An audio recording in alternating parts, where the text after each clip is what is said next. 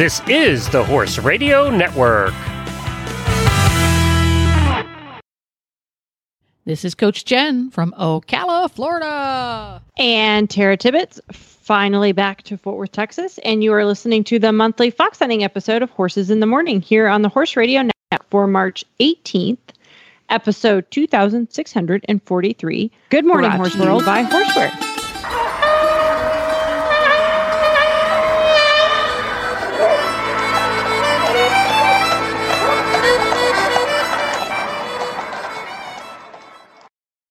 This is our very special and probably my favorite special episode of Horses in the Morning about fox hunting. We come to you the third Thursday of every month. So if you are a fox hunting aficionado, put the third Thursday on your calendar and come and listen. And if you're not a fox hunting aficionado, put it on there anyway, because we talk about all kinds of cool stuff, even if you're not a fox hunter. It's true. That's true. It's cool stuff anyway. Coming up on today's show, we are going to chat about the stock pin, the bane of many of us' existence, especially if we were in Pony Club. We're going to chat with Grosvenor Merle Smith, author of The Hunting Horn, a gorgeous coffee table book, but also someone with a really fascinating career in fox hunting. And we're going to learn all kinds of cool stuff about fox hunting horns that you never thought it's crazy what we're going to learn about fox hunting horns. And we're also going to learn about Tara's latest adventures. I'm going to do some quizzing of Tara today. So the first thing we do every month during on our fox hunting episode is we catch up on Tara's adventures. Being a fox hunter, she has wanderlust. She just goes all over the place with her horse. So what have you been up to? So we after we survived snowpocalypse, we did not have a new episode last month because Texas was frozen, and it was such a weird 8 days of frozenness, like 20, 30 below zero, like real feels like I felt like I was back home again. And I mean, it was like -10 on Friday and 66 on Monday. Oh, so, man. It's like such a distant memory. So anyway, I lost a week of riding because of that. We were absolutely beyond fortunate. We did not lose power and we did not lose water to our house. We always have to haul water to the barn when it gets really cold because the barn pipes freeze. But I do joke with all my friends now that if we ever sell our place, we're putting it in the description that we did not lose power during snowpocalypse because that's meaningful. But I knew going into it that was towards the end of February, and I was preparing to get Simon fit to go fox hunting in Georgia. So last week we were hunting in Georgia for the week and with Bell Mead Hunt. And we went out 3 times, and there was a joint meet with Moore County Hounds, and just that was my first ever trip to the real American South. Mm-hmm. I'd been to the Carolinas a couple of times, but that was for WEG, and we fox hunted on that trip. But it was not quite the same as driving from Texas to Georgia and just like experiencing that whole transition into the South, and experiencing just beautiful Southern hospitality at Bell Mead and amazing hunting. And I'll tell anyone in the world, hunting in those pine trees. And it was very similar when we hunted in, around outside of Tryon, North Carolina, just hunting in those pine trees. There's nothing like the sound of hounds in those trees. Yeah, I bet. Yeah. It takes your breath away. Yeah. And it's going to be quieter too, because when you go through woods that have typical classic underbrush with, and you have all those leaves, it makes a lot of noise. So there's a cacophony, but when you're in the pines like that, all you hear is their voices, and you get goosebumps. It was, and then we went out Wednesday evening. And so that was an evening hunt. Oh, and, that's a treat. Yeah, it was. We went out. I think the hounds out at 4:30, I believe. And I had the opportunity, I was given the opportunity to whip. So I rode with one of the more senior whips, which was really wonderful. And, experiencing a hunt like that with a whip is so different than riding with the field. And I feel so lucky to have gotten that experience and really gotten to follow along with the hounds and watch them work and listen to the camaraderie and just the teamwork that goes into good whipping in is just, it's art. It's beautiful. It was so interesting. But of course, is Murphy's Law, they got on really good runs as the sun was setting. And so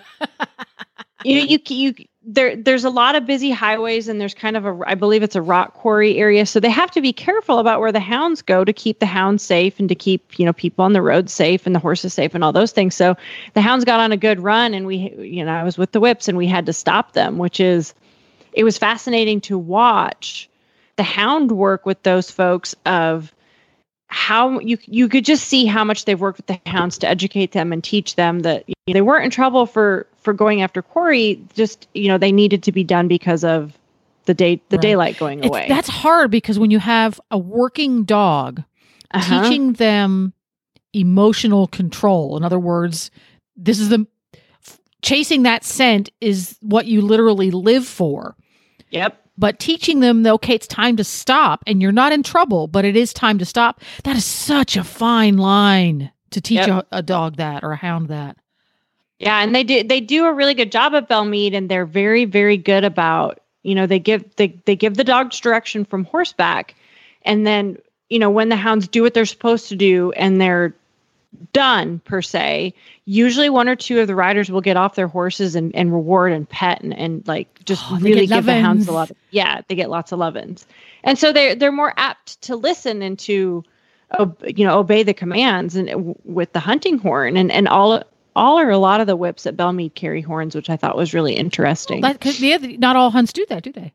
Not in my experience. No, and I was impressed. They call them apprentice whips. So they're younger folks like under 21 who are coming up and learning how, and a couple of those folks they can blow the horn, and it's not easy. So, and then go ahead. And that's something else. If you've never been on a hunt, either on a horse or just to go as a spectator or to go on foot, it is such a joy to watch the hounds with the huntsmen, and in some cases also with the whips. The absolute admiration in the hound's eyes when the huntsman's there. It's like, oh, you're my favorite human in the whole wide world. Well, and to that point, so the joint meet was Moore County Hounds, which is from Southern Pines, North Carolina, and then Belmead, obviously, in Georgia. And when you do a joint meet, they have hounds from both packs that hunt together. And Belmead's pack is, I think it's a lot of like crossbreds, American and English crossbreds. Mm-hmm. And the Moore County pack are Penn Merridales.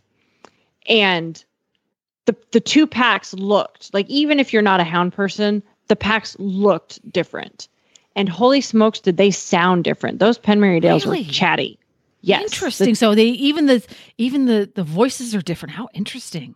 They were very chatty. And so it was interesting because both huntsmen went out with the hounds, and to your point of the hounds loving the huntsman, at the end of both the 2 days that the packs hunted together, when we would gather up the hounds and then hack back to the kennels, each group of hounds like packed up right around their huntsman, and you could just tell like just the affinity that they had for their huntsman was pretty adorable. Yeah, that again, one of the joys of being out with hounds is to watch that interaction among the hounds, among themselves in the pack, and with the humans who are out there guiding them. So cool. So when you went on this big road trip, yes, you went on this big road trip with some new equipment, didn't you? I did. Really kind of a lot of new equipment, but I know which one you actually want to talk about. Well, here's the scoop. Tell us what the new equipment was. In July of 2020, I ordered a living quarters horse trailer, and it arrived at the very end of December. And this was the maiden voyage. This was the maiden voyage of the new living quarters horse trailer. So we're going to stop there. We're going to do a little teaser. Okay. We're going to do a little teaser, and we're going to talk a little bit more about the living quarters horse trailer after we chat with our guest, Grosvenor Merle Smith. But before we do that even, we need to discuss the stock pin. The stock pin was the bane of my existence when I was in Pony Club, because back in the day, you still had to wear a stock pin in your stock tie. And the number of stock pins I bent trying to get through the stock tie. Tell me all there is to know about stock pins, please. So it's super basic. A stock pin is essentially a gold safety pin. Like, it's always gold for fox hunting. Well, I guess sometimes they're silver. But we've talked previously about the stock tie. It's the tie you tie around your neck. You wear a white one during formal, and you can use other not white stuff during autumn hunting or during informal days. And the stock tie is a wonderful piece of equipment that you can use for bandages and slings and all those things. But you also need the stock pin. And, the pin is what you pin it onto your stock tie, and you kind of pin it to your shirt to make it, look nice and proper. It's like a tie pin on a gentleman's tie. It serves the same function. Yes. Yeah. Yeah. And there's, as per usual with fox hunting, there's significance. So most everyone in the hunt puts their pin in their stock tie horizontally. Only professional staff, so staff who are paid to do their job, whether it's a huntsman or a whip, put their pin vertically. I did not know that. Yes. So it's kind of one of those, if you know what you're looking at when you're in the hunt field, it just kind of tells you what the person's role in the hunt is. Interesting. And you often read, and I like to read about the ins and outs of hunting attire, because some people like to act like it's black and white and there's like hard, fast rules, but it's not. Like, different hunts have different rules and have different acceptances. Some hunts are very adamant that you only can have a very plain stock pin. Mm-hmm. Other hunts will allow you. Sometimes people will hang the patron saint of hunting. I can't remember. What's his name? Do you remember his name? I don't. I have. Oh, I feel terrible. It's Saint Hubert. I think it's Saint Huber's medal. Yes, the St. Huber's medal they'll put on their stock tie, which is the patron saint of hunting. And sometimes, just with fashion and people using stock pins for other things like dressage or eventing and whatnot, they'll do kind of blingy stock pins with like different things on them. But the old school hardcore fox hunting people will say just a plain stock pin is the only one that's appropriate. And I will say, and in the Horse Country website also, we'll post a link to this in the show notes to horsecountrylife.com, and there's some information about turnout. And I found this to be highly entertaining because I'd like to know who's going and measuring. But the gentlemen wear a 3-inch stock pin, and the ladies wear a 2.5-inch stock pin. That makes me chuckle because back in the day, Glenn and I had a little tack shop. And that was back when people still wore stock ties. Now everybody just has, a lot of people don't bother putting anything around their neck anymore than the show hunters. But we sold stock pins, and it was a big deal to know which sizes were which. On the little box, it had to say which size stock pin. I like it. Yeah. That's gone away. That it doesn't. Huh. Well, at least, I've bought a few stock pins and I don't recall them. They'll say men's or ladies, but they don't really say the measurement on them. Yeah. Well, back in the day, they did. And the stock pin is like if you're using your stock tie for, some reason as a sling or as a whatever, then obviously you could use your stock pin to fasten it in some form or fashion. And a lot of folks will actually also, like when you tie your stock tie in the square knot that you use for that, they'll safety pin the tails of the stock tie under their vest. They'll safety pin it to their shirt so that they don't come flapping out. Mm-hmm. But then also they have more safety pins to use if they actually need to use the stock tie for something utilitarian. Yes. And those are just regular safety pins, not fancy gold stock tie. I have been known to, in a pinch, use a bandage pin for a stock pin because I lost my stock pin. It wasn't the right color, but it was better than no pin at all. I think that works. And, when you think about it, it's perfectly useful as a device in the case of an emergency, probably even more so than the stock pin was. Which is kind of the point of the thing. Now, where do you fall? Because back in the day, there was the put the stock pin in the knot or put the stock pin in the little tails. Where do you fall? So the way I learned it, and again, I'm kind of a newbie, and I always look when I go places. So I actually do, like, I tie my tie in the knot, and I put my stock pin through one of the tails, through the front knot of the stock tie, and then through the other tail. And that's how I pin mine. Ah, so you have it way up high. Yeah. Yeah, there we go. I was never able to get it through all 3 layers. I just had it through where the 2 tails come down and cross, like right at the top of your collarbone there. Yeah. Yeah. That's basically what I do with mine, but I also have it go through the front of the knot. And my stock tie always looked like a hot mess anyway, so probably didn't matter what I did. No matter how hard I tried, it didn't come out looking like the picture. It was just a balled up mess around my neck. It takes some practice to get good at the stock tie, and I can kind of do it without even using a mirror now. But the one thing I have learned, and I think we've talked about this before, is I fancy myself as just a wee bit of a seamstress. And I like to make my stock ties. I bought one stock tie from Horse Country, and that thing the fabric is ridiculously thick. And I bought a specific stock tie for it that is like the metal is like 1/8 of an inch thick so that I don't bend the dang thing. Do you sharpen it? But it's hard. We used to sharpen ours.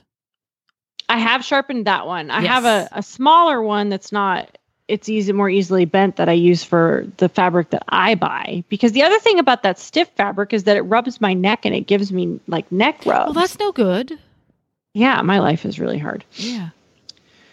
I think it would be a good idea if you fox hunt in the colder climates that you need to make a stock tie out of fleece. There are people who do. I've seen those. I think that's a very smart thing to do.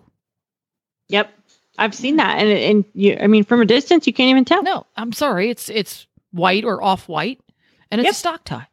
And man, it's easy to get the pin through that stuff. Yeah. Interesting. I like it. Well, there we go. That's everything you ever wanted to know about the stock pin and more. Yeah. Fancy safety pins. And where did you find all this great information? Where's a place people can go learn about stock pins? I like to read about turnout. Different hunts have stuff on their websites, but horsecountrylife.com. And we'll put the link, but it's like -catalog -turnout. Has some very, like, it's this whole soliloquy of just kind of like the basic expectations of turnout in American fox hunting. There we go. All the basics that you needed to know. And if you're not a fox hunter, just fun trivia. Well, that's enough of stock pins. Now we are going to take a little break here and hear from our title sponsor, Horseware. And when we come back, we're going to chat with Grosvenor Merle Smith. They say a good rider can hear his horse speak to him. But a great rider can hear his horse whisper. The years he's given me. Nobility without conceit. Friendship without envy. Beauty without vanity. A loyalty without compromise. I borrowed freedom when we rode. The history of mankind and civilization rode with us. His body took the weight of mine and I was carried through.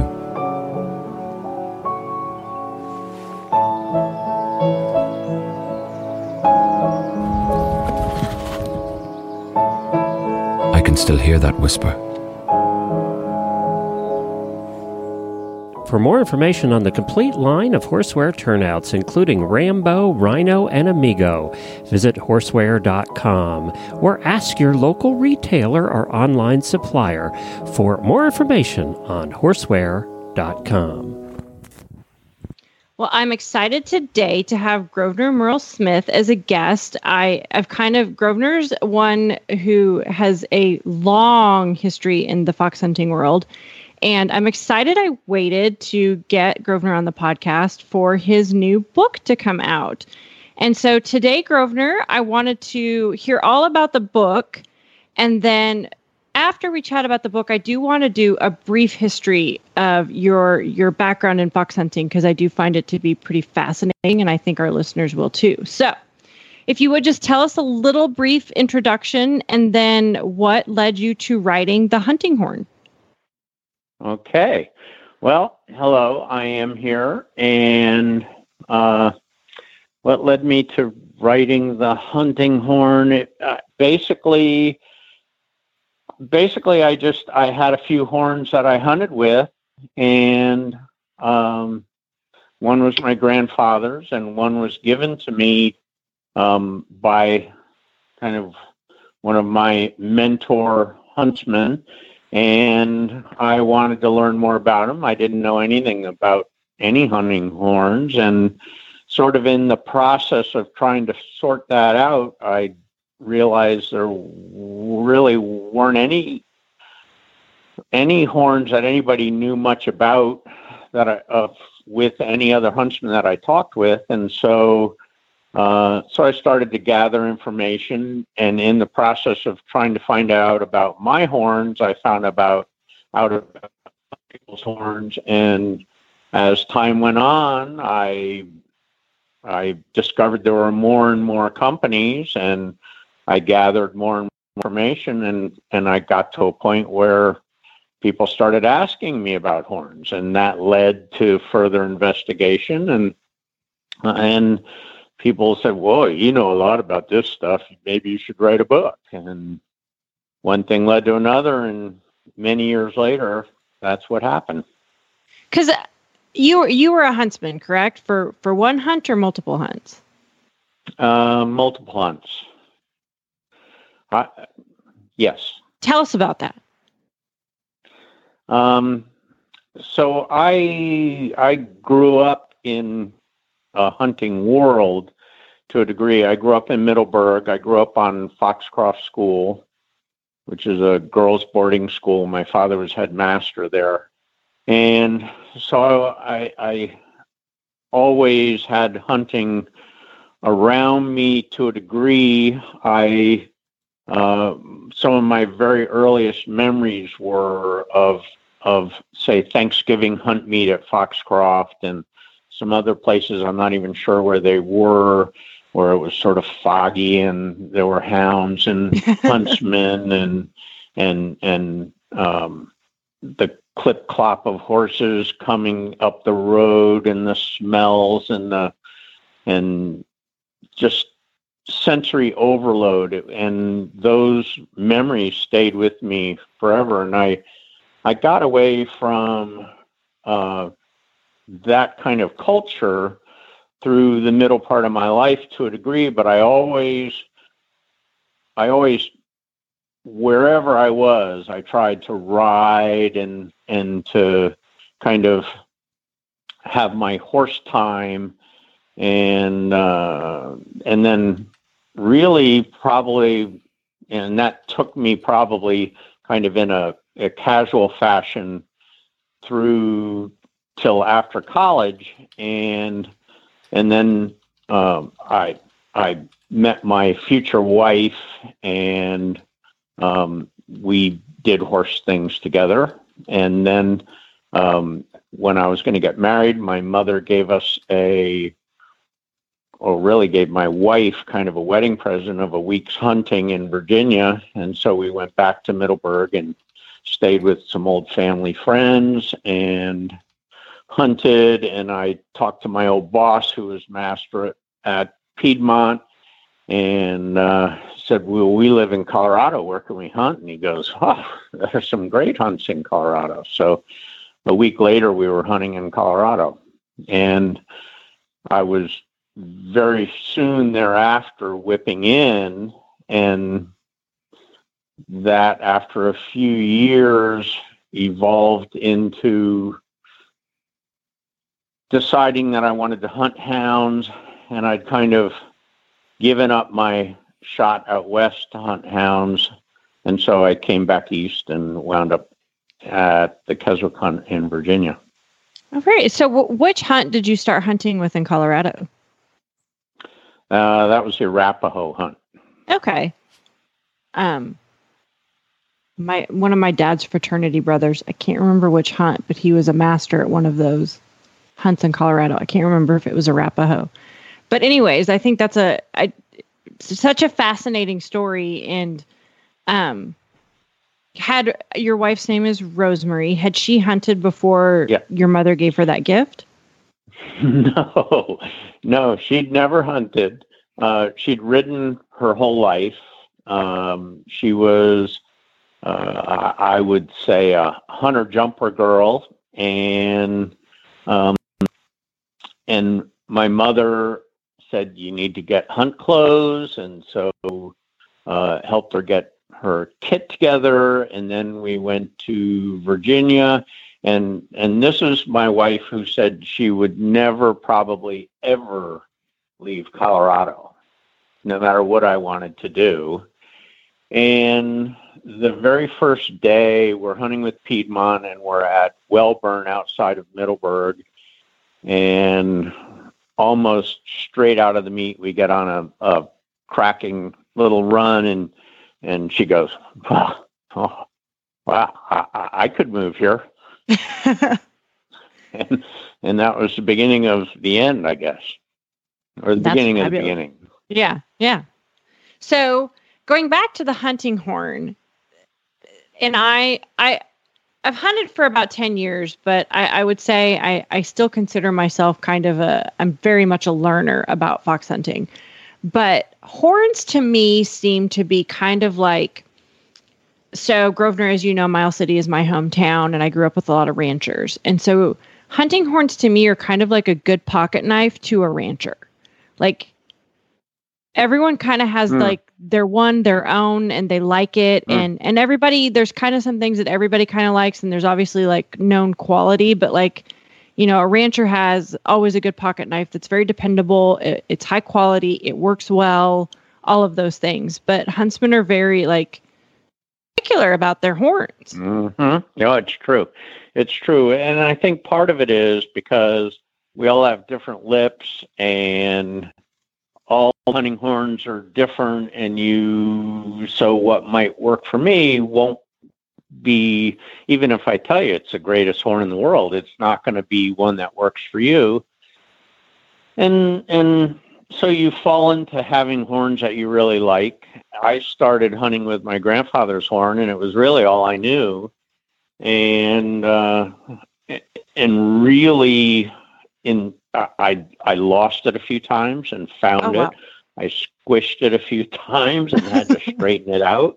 And until I really was afraid that I was going to lose it forever or destroy it, I used it. And then it wasn't until I started looking for another horn that I think I began to understand how different they could be.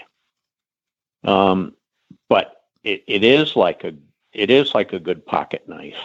And I have quite a few horns now, but I do have my favorites, and I have a certain types that I like. And you'll say, well, what brand is that? And it's not so much the brand as it is the size of the horn, the tone of it, and the mouthpiece and how it blows.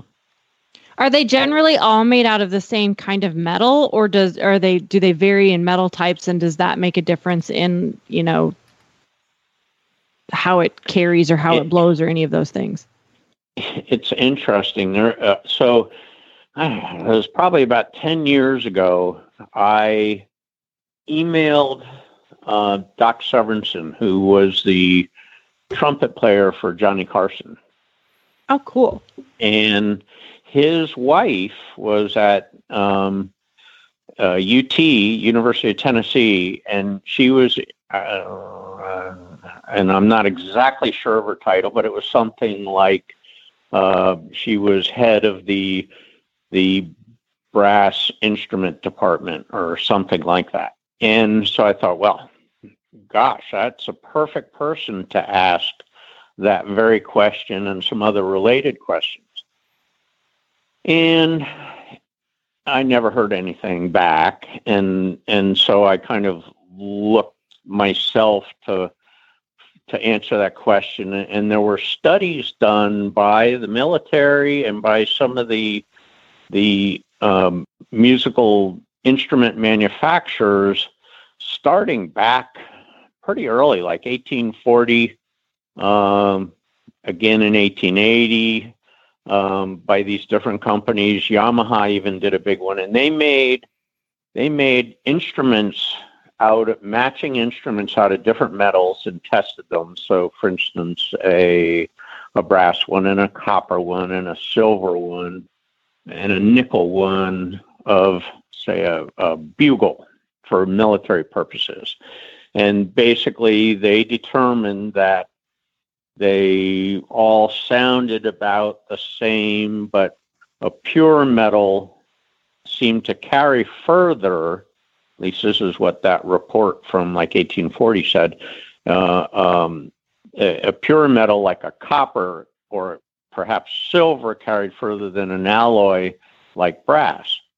And then a later study, I think Besson did one, and they made them out of cement. They made them out of cheese. They made an instrument out of cheese, and they determined there really wasn't anything different about these instruments. Well, so anyway, before Christmas, I get a phone call, and it's Doc Severinsen. And we talked for ages. I mean, well over an hour. I have no idea really how long we talked. And we got into some of that. And basically, his opinion was that there's not so much a difference in what it's made out of, but it all matters a little bit, and the differences are subtle. But it also matters on whether it's hammered or whether it's spun. The process and how hard the metal gets from that process makes a lot of difference. So interesting. Without getting into any more sort of detail and going down that rabbit hole, I think there are differences. But again, it's sort of one of those things that this horn is great, and this horn that's the same make and model isn't. And what's the difference? Maybe it was the guy hammered it more and it just made a better horn. And so this is the one that I really love. So, and in writing the book, I know it was years of study and you traveled quite a lot to do it. Did you find that, do huntsmen prefer, or is there a preference, a new that's their very own horn, or do they generally like older horns? Or it seems to me like something that is a thing that is passed along from person to person, but I suppose that some maybe prefer new ones. Well, I would say that there's always a bit of magic and a bit of honor in using somebody that you think very highly of using their horn. There's an American guy who wound up in Ireland and bred hounds and is really fairly responsible for, I guess it would be considered the modern English foxhound. His name was Ike Bell. And I was in Ireland were living in Ireland, and there was a big hunt ball and the All Ireland Hornblowing Championships, and I didn't have a horn with me, and I wound up being able to use Ike Bell's horn, and I was runner-up in the All Ireland Hornblowing, and I think that horn just about blew itself, and if I'd been able to hunt with that horn, I would have loved it. Interesting. I'm sure after that, did you try to find one just like it? Yeah, I did, and I never did. A friend in this country, John Marshall, who is mostly known for beagling, he has a horn that's used at the National Beagle Trials every year. It's a cow horn that they use in between the different packs hunting, because it sounds different, and you can call the next pack in and they don't think it's just the huntsman who's there calling. It has a deeper tone. It blows. Cow horns blow differently than copper horns or metal horns.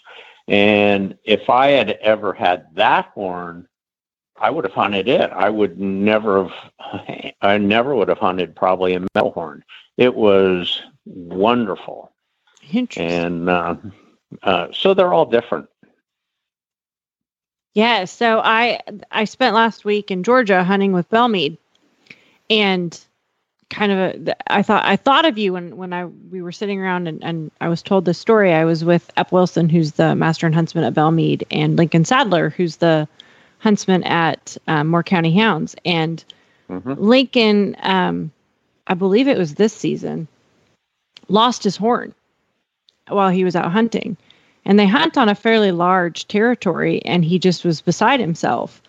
And this is kind of why I was thinking of just kind of the pocket knife for a rancher analogy that I spoke of earlier.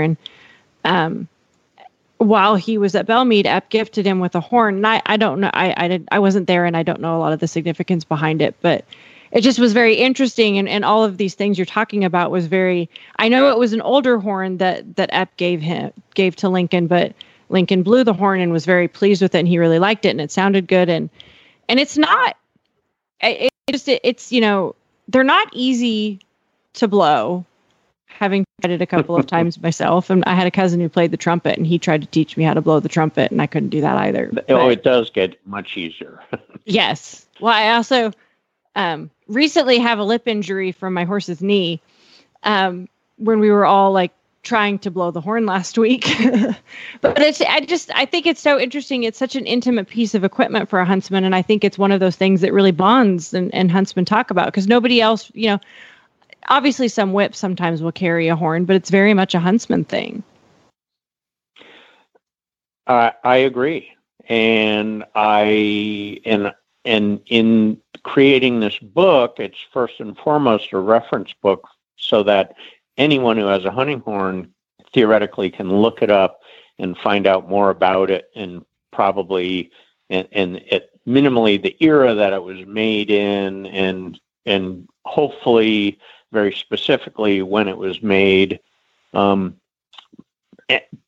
I really, and I wrote the book primarily for that, but I really tried by the sort of, as I got into the project, I tried to create something that would be interesting and maybe it's not enlightening, but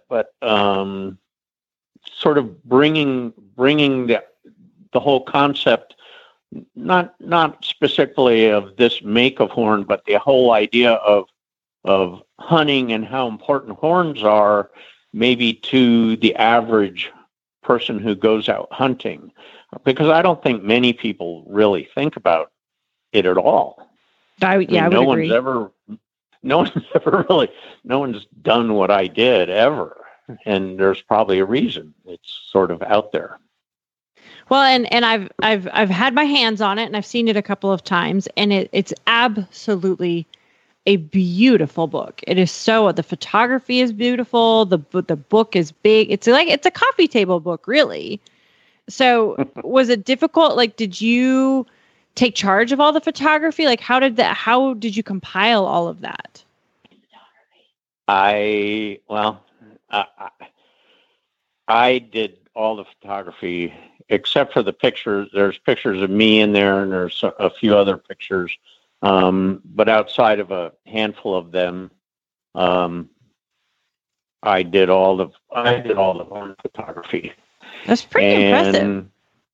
And some of it was under, I was traveling and I couldn't carry a lot of equipment, and I'm in these dusty hunting rooms in a dark castle, and I can't take the horns out to real daylight. The exposure is about 10 seconds long, and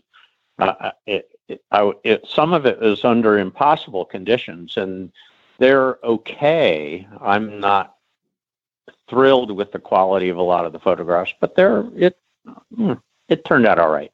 I think it gives it ambiance. Well, thank you very much. I'm proud of the book and how it turned out, but it was struggling. I was struggling getting decent pictures. That's for sure. Well, I think it turned out well. So you mentioned earlier that you lived in Huntingdon, Ireland, and I think I'm curious about that. Tell us about that. You were a master and huntsman, or one or the other? Oh, yeah! Wow, a little hound drama here. A little hound drama. This is the real deal right here, man. Okay. It's like real hound drama. Linda, lovely voices there. That's Red Rock, Linda. So after I had been at Keswick for a number of years, I was asked to come over to Ireland and just really to be a joint master at County Tipperary, because that's where my friends were and sort of the extant relationships. And I got over there, so we picked up lock, stock, and barrel with 2 kids. And I was gonna say, do you have kids yet? Yes, we had 2. And we moved over to Bansha, and the Tipperary Hunt decided that they didn't want a joint master, and Tim Hyde was the master then, and so Tim said, "Well, heck, go run the Golden Veil hunt," which was a hunt that his dad started and which he had recently been master. And so I went to the Golden Veil and I was master, and I basically took a fellow Tom O'Mara and taught him to hunt hounds, and we hunted together side by side, and then he continued on as a huntsman, and I continued on as a master. Fascinating. So how long were you in Ireland? So we actually lived there 1 year, and then we spent a lot of time there for 11 years, 12 years. Oh, wow. That's just delightful. And both your kids grew up hunting, correct? They did. And my son is no longer rides. He's capable, but he's not interested. And my daughter is very involved. She's a professional, isn't she? She is a professional. You did a show on her, Mongol Derby oriented a year or two ago. Yeah. Yeah. Well, and Charlotte Merle Smith is good friends with Jen and Glenn, the producers, and she is your niece? Yes, she is. Yeah. So, small world. She's my younger brother's daughter. Yeah. It's a fun small world. And Nikki and Charlotte live 6.5 minutes from each other in Ocala. Oh, wonderful. So do you make it down to Ocala much? I just got back yesterday. Excellent. Yeah. Well, did you do any hunting while you were here? I got back. I got back Saturday night, and then yesterday I hunted with Thornton Hill. Well, there you go. And Thornton Hill. Yeah, that was Sunday, right? Okay. It's hard to keep track of them days all run together. Well, I think, Grosvenor, we're going to have you come back on again sometime, just because I feel like I could ask you fox hunting questions for days and days and days and days and days, but we're out of time. So if our listeners want to get their hands on their very own copy of The Hunting Horn, how can they find it? Oh, well, thank you. I would suggest they go to thehuntinghorn.net. Perfect. All spelled out. We'll put that in our show notes. So if any listeners can't remember, just go to horsesinthemorning.com and they can click on the link there too. Awesome. And I believe if they don't know anything about hunting horns, they'll enjoy the book and they'll learn more than they ever wanted to know about hunting horns. But I think they'll enjoy the book. They'll enjoy the book. And if you're a horse person at all, it's a fantastic coffee table book because it is beautiful. Thank you. You're welcome. Thank you so much for coming on. It was good chatting with you. The saddle fit solution you have been waiting for is finally here. TotalSaddleFit.com is proud to introduce the Shoulder Relief Girth. This strategically shaped girth actually moves the girth line of your saddle back over 1 inch, thereby freeing your horse's shoulders from the saddle. Traditional girths pull saddles up against a horse's shoulders and often over the top of the shoulders. The Shoulder Relief Girth's recessed ends allow for the billets to buckle into the girth farther back to give your horse unparalleled freedom of motion. We are so certain that your saddle will fit better and your horse will be more comfortable that for a limited time we are offering a 30-day, 110% money-back guarantee. If you are not totally satisfied with your shoulder relief girth, send it back for a full refund. Don't wait. Order now for the best saddle fit solution available. At TotalSaddleFit.com. Visit TotalSaddleFit.com. And speaking of good fits, you have a really good fitting horse trailer now. So first thing that we need to find out, you ordered your horse trailer. What horse trailer is this replacing? What did you have before? So let's go back to 2019. Wayback Machine. Yep. Getting the Wayback Machine. We're going to go to 2019. I went fox hunting in my hometown. And I drove from Texas to Miles City, Montana, and I had a 4-horse gooseneck trailer with a dressing room in it. And this was mid-May, which is warm in Texas. And I overnighted on the way up outside of, it's a little bit north of Pueblo, Colorado. And I had the great idea, because there's this wonderful little horse hotel, and it's right next to the side of the highway. If you're ever traveling through, it's wonderful. And I was like, I was traveling by myself. I had a couple of dogs. I didn't want to go to a hotel. I'll just stay in my horse trailer. I froze my butt off. Uh-oh. It was so stinking cold. So go to Montana, have a wonderful week fox hunting. Fast forward to leaving Montana, and I literally left the state of Montana being trailed by the worst blizzard that I think Montana, Wyoming, and Colorado and northern Texas and New Mexico have had in late May ever. And again, I was staying in my trailer when I got to Colorado as the highways literally closed behind me. And I don't know that I've ever been that cold in my entire life sleeping somewhere.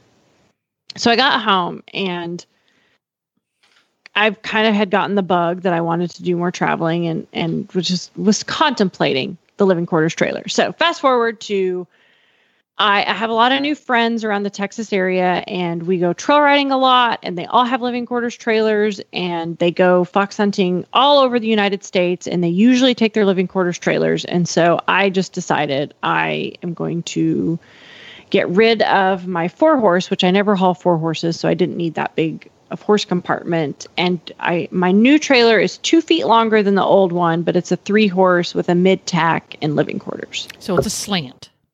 Yes. Okay, so it's a 3-horse. Mid-tack means that starting at the back of the horse trailer, there are 3 horses, and then in front of the horses, there's a tack room that is the diagonal. It's almost like another little slant stall. And then after that, the front of the horse trailer is the living quarters. So does your living quarters have, what amenities does it have? Does it have a bathroom? Does it have a kitchen? What does it got? So it has a bathroom. It has a shower and a toilet and a small closet. And then it has a sink in the kitchen. It has a sink and a microwave. I could have had a cooktop, but I would have lost a ton of counter space, and so I took that out. Yeah, cooktops are overrated. Yeah, I was like, I mean, who? So I have a plug-in little burner that I can use if I need to. If you need to boil water, you're good. Yeah. Well, I got a water boiler. You just plug it in. Yeah. You got the electric hot pot. Yeah, there you go. Mm-hmm. Yep. And so it's got all of the amenities, and I'm guessing it has the bed up in the cone. Yeah. Yep, up in the nose. Mm-hmm. Does it have a slide out or not? No. Less things to break is possible. Okay. Now, do you know what the gross vehicle weight is of your trailer? So nothing in any of the documentation that came with the trailer has that. And so what is the weight rating? That should be on there. I don't remember. GVWR. What I'd have to go look. The sticker should have a sticker on there that says this axle is rated to carry this much, and there are 2 of them.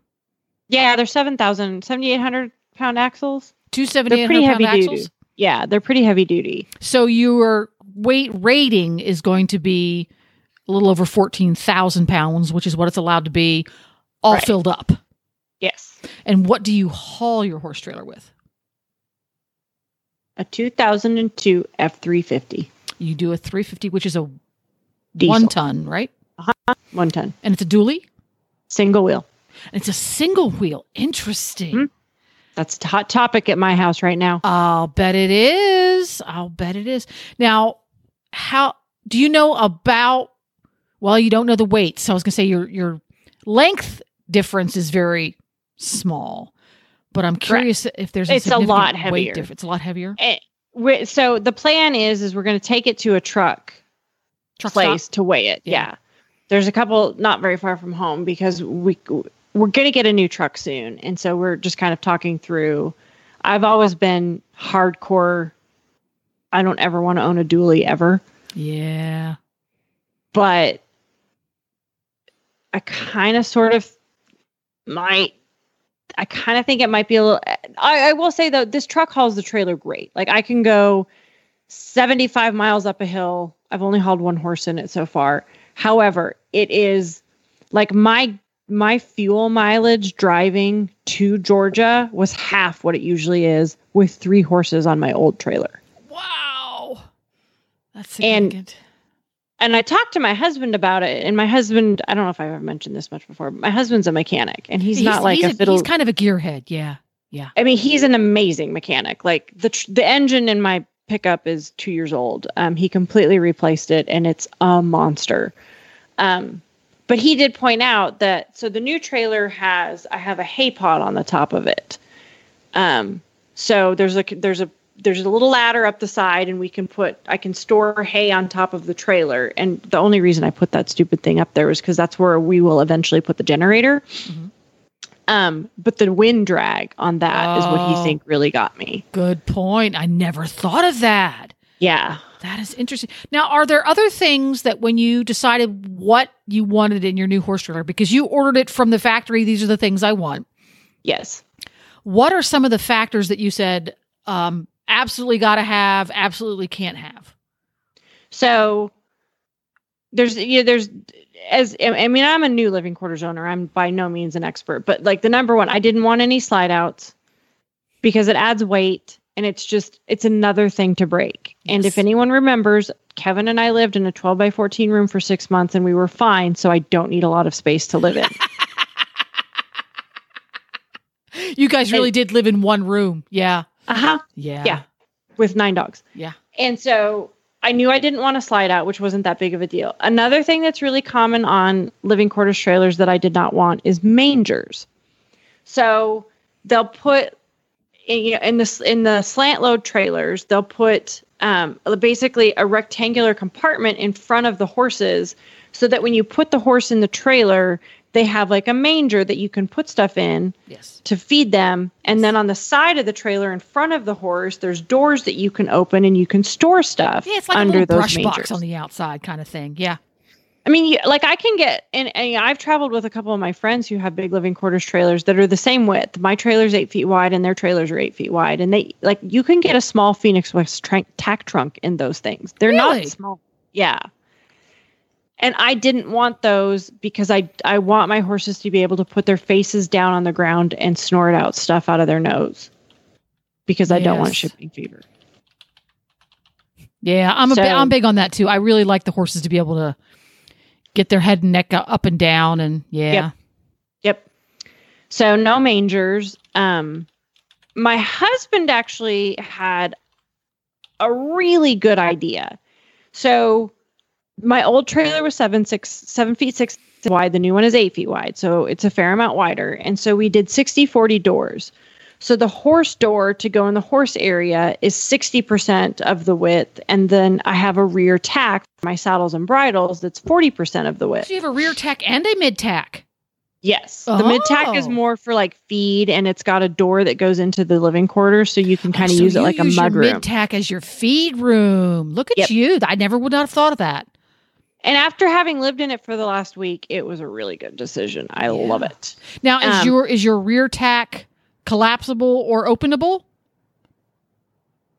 It's not collapsible. I don't like collapsible because I want the walls to go all the way to the ground because then there's less dust and crap that gets on my bridles and saddles. Got it. But it doesn't open either. It doesn't have a hinge, so it opens up out of the thing. Okay, cool. And then the other thing that we did with the doors in the back is, so if you've been around slant load trailers, usually they open like French doors, right? Mm-hmm. So you open the horse compartment and you open the tack compartment and then the whole back of your trailer's open. Does that make sense? Yep. So what I don't like about that is when your horse is tied to the back of the trailer, there's 3 tie rings and they're tied in the back. If you have your tack room door and you open it, the door will swing around and hit the horse. Yes, they flap all around. Yeah. Super annoying. Yes. We changed that tack room door so it hinges on the same side as the horse door. Oh, so there's the hinge is in it's not in the center. It's right next to the pillar between the doors. It's on the pillar side, not on the frame side. And then you can open the door all the way, and you can pin it. There's a little catch on the top, and you can adjust it so it stays open and it won't swing. So when you're standing in the back of the horse trailer, looking at the back of the horse trailer, yes. Excuse me. When you open the horse unloading side, you open it, and the hinge is on your right hand side. Yep. And when you open the tack side, the hinge is also on the right-hand side? Yes. I've never seen that configuration. Was that something unique or is that something you'd seen before? It's a custom order and it was my husband's idea. And when I talked to my sales lady about it, she was like, "Oh yeah, I have some people do that and they really like it because then the door doesn't swing around and hit the horse." And I'm like, I think more people should do this. Yeah, because that's actually a problem I have with my trailer in that the tack room door and the human escape door overlap each other. So when they're open, when the human escape door is open, you can't get into the tack room because the other door opens up and covers up the hole. It's really irritating. Yeah.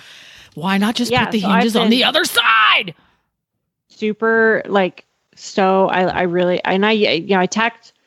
I didn't take my trailer to the meets. We borrowed a trailer to haul the horses to the meets, but last week. But I would tack him up at my trailer, and I love this configuration. How interesting is that? So, on your first maiden voyage, Did you try to break anything in the living quarters? Did you forget to turn anything off? To forget to put anything away? Did dishes land on the floor? Any good stories? No. So we did a itty bitty. We went, a good friend of mine who I went to Georgia with actually lives about 80 miles away from me. And so my husband and I went over and we stayed at her house. We went to a dinner party and stayed in the trailer one night to just kind of do a little bit of a practice run. But the one funny thing was it was the weekend before I was leaving, like Saturday or maybe the weekend. Anyways, I could not get any of the propane appliances to work, which the fridge, the water heater, and the heater are all propane. And I was freaking out. And I finally called my sales lady, and there was one particular button that I hadn't pressed that turned the valve on. Yeah, there's a lot of buttons. Yeah. Switches. It's a steep learning curve, but once you kind of figure stuff out, at least my trailer thus far, it works like a well-oiled machine. It was, and I've been very particular. Like all the dishes I bought are plastic. A good friend of mine bought me for Christmas. She got me a set of deep purple fake crystal champagne flutes and wine glasses. They're amazing. Yeah, that is a good idea. Always use plastic dishes in your camper or your living quarters because they're going to fly around. Get the cheap ones on Amazon, and when you're tired of looking at them, just get new ones. Yeah.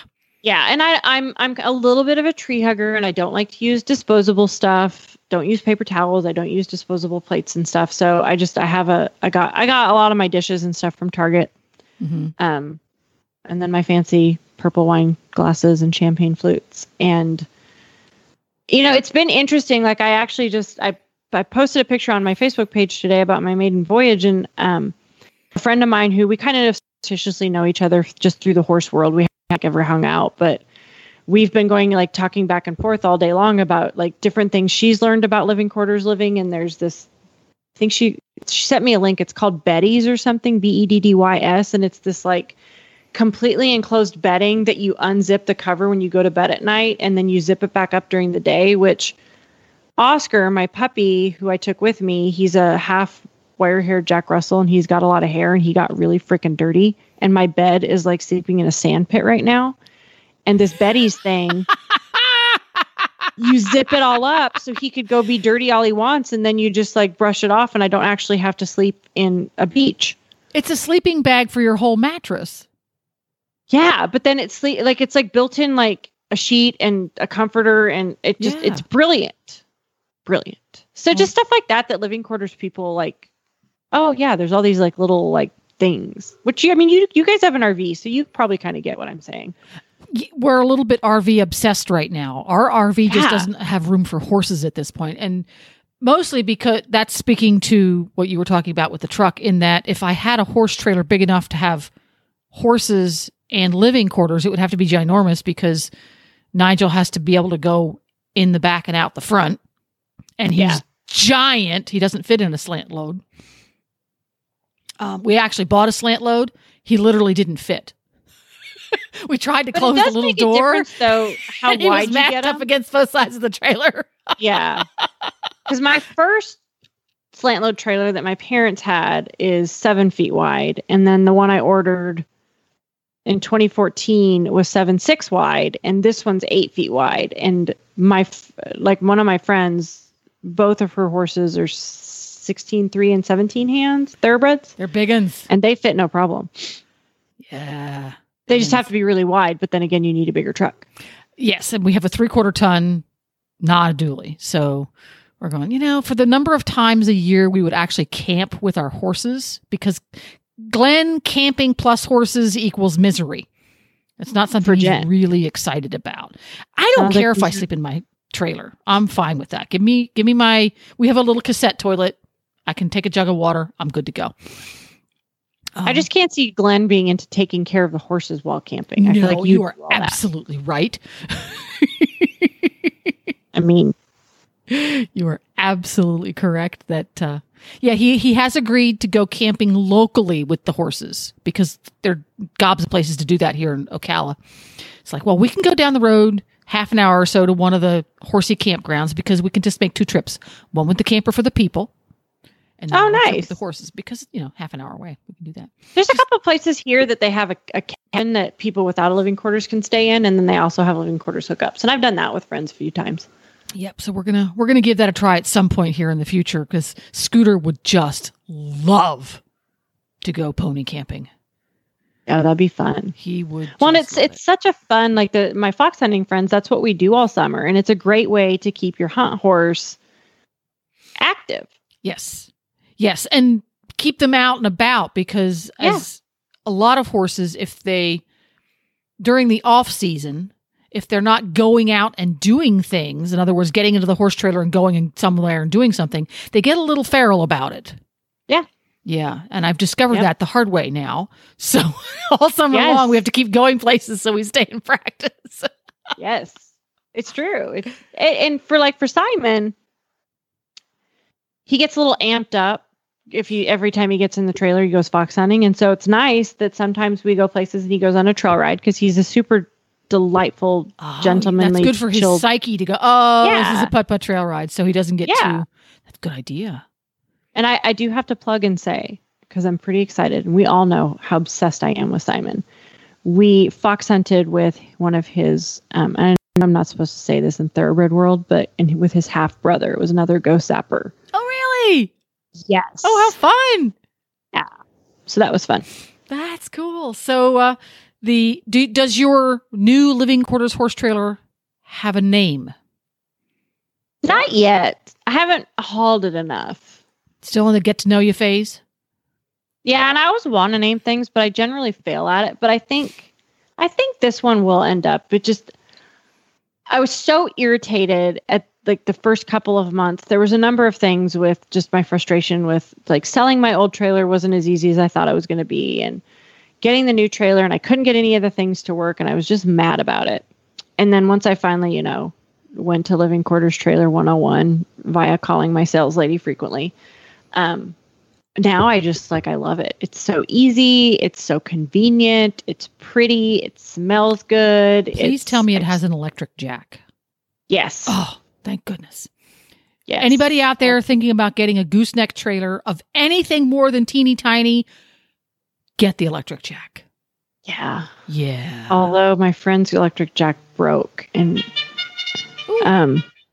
that's funny. That's my phone ring. Her electric jack broke, and so we had to get some help to come out and lift the trailer up to get it hooked up. But hers didn't have a manual override. And I will say mine does have a manual override, and I know how to use it. See, that's the smart thing. On RVs, everything on an RV is made as cheaply as possible. They're literally designed to fall apart on the way home from the dealership. They don't have overrides on them. Yeah. But you can upgrade to one, because, we've probably spent half again as much as we spent on the RV putting upgrades on it. Yeah. But you can order that from the factory on a horse trailer, obviously. That was smart thinking right there. Yeah. Well, and I'm a little bit of a brand snob with the horse trailer stuff. I'll never forget when I was in middle school, my dad bought, and I apologize if I offend anyone, my dad bought a steel Titan horse trailer, brand spanking new off the lot. We took it to a horse show, and it rained the entire weekend, and the stupid trailer leaked the entire time. Oh. The living quarters leaked, or it was a dressing room. The dressing room leaked. The horse compartment leaked. It was awful. Mom hauled it home, and Dad immediately took it and traded it in for an aluminum Featherlight, which my mom still has that trailer. It was built in 94. I think a little bit of the leaky trailer thing. Sometimes you get a Friday afternoon trailer. Yeah. The one we have now, which we bought brand new off the lot, leaked when we got it. We had to take it back to the manufacturer, which was right down the street, and say, excuse me, can you redo the roof? But I have had probably half a dozen horse trailers over the past 40 or so odd years. And I think one of them had a leak that didn't want to seem to go away. Yeah. But we've had pretty good luck that way. And they were all different brands. And this is the first new one I've ever bought everything I've ever had was used. But that's a good thing to pay attention to, the leaky roof in the tap room. Yeah. So this is my second 4-star, and I'm kind of a hopelessly devoted 4-star fan. Well, there you go. It's from my experience with trailers, and I've had Titan, Sooner, Lakota, Featherlight, 4-star. I can't remember. And I've had a couple of those alternate brands. In my opinion, 4-star is quality-wise, it's like the Lexus of horse trailers. And you pay for that. But like in my old trailer, which was 7 years old, yeah, it's the same age as Simon. It was like a new trailer. Nothing had broken. Nothing was worn out. And I hauled it every weekend during hunt season. I took it to horse shows. I took it to Montana a couple times. I took it to Nebraska and Kansas and whatnot. And I don't use it like a trainer did, but nothing broke. Yeah. I think for the most part, I think most horse trailer brands available here in America are built pretty robust. They are generally pretty good. Pretty robust. But my favorite thing that 4-star does that I don't know any of the other ones do is the tie rings are welded to the frame. Really? Yep. They ain't going anywhere. Ours has those chinchy, nasty, soft metal tie rings that go on with bolts that if the horse yanks real hard, the whole tie ring just breaks. Yeah. That's what we have. And all the other trailer brands I've had, I'd have to go back and look at Mom's Featherlight, but my Featherlight was a stock combo, so it didn't. But my Lakota, the Sooner, a lot of them have the bolt-on ones, and I became not a fan of the bolt-on ones when Simon was at his third fox hunt, and he came walking down to the hunt lunch, and I'm like, "Excuse me," with the tie ring hanging from his lead rope that was still neatly tied. Well, there you go. So that's the adventures of the brand sparkling new living quarters horse trailer. Yes, with Tara. Well, that's great. I'm glad it all went well. And does your final question? Does your living quarters have heat? Yep, and it's and air conditioning. It's got heat and air conditioning. So it's got propane heat. Mm-hmm. Now, did they tell you when you bought your trailer that you need to crack the window when you have your propane heat going? No, I've got a sensor that tells me if it's no, going to kill it's me. not because of that. Propane heat produces moisture, and you will get. You're going to get. Yeah. If it's super cold out, you'll get frost on the insides of your windows, which will then turn to water, which will then run down your windows and make a big old mess in your walls. So that's good to know. Crack a little tiny window. Anytime you run propane anything inside your camper, you should crack a window a little bit.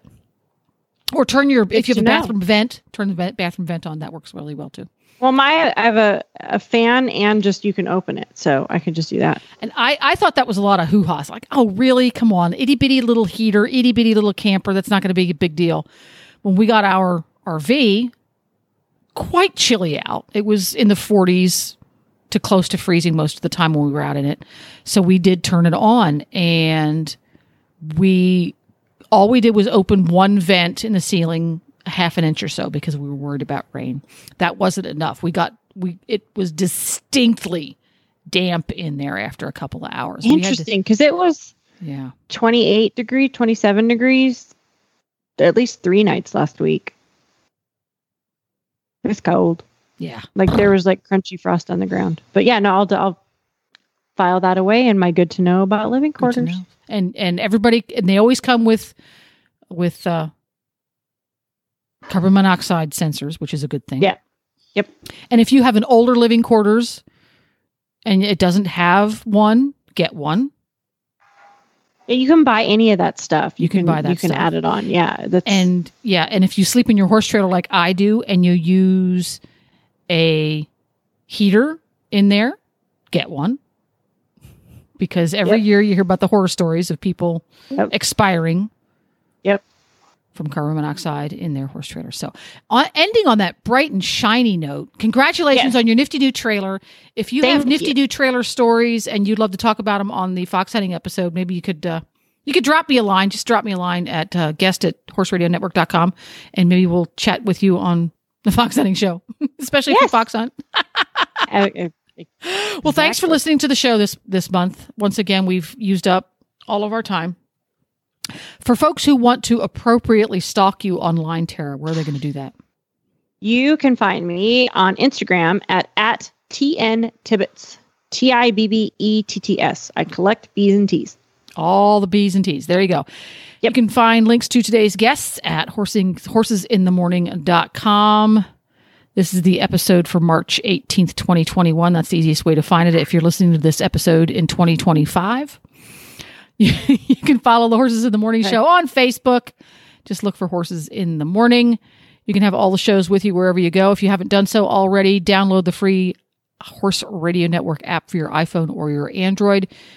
If you have non-techie friends, and we all do, carefully and quietly take their phone from them and download the app for them and show them how to use it. Thank you very much to our sponsors for this episode, Horseware and Total Saddle Fit. And good night. Good night.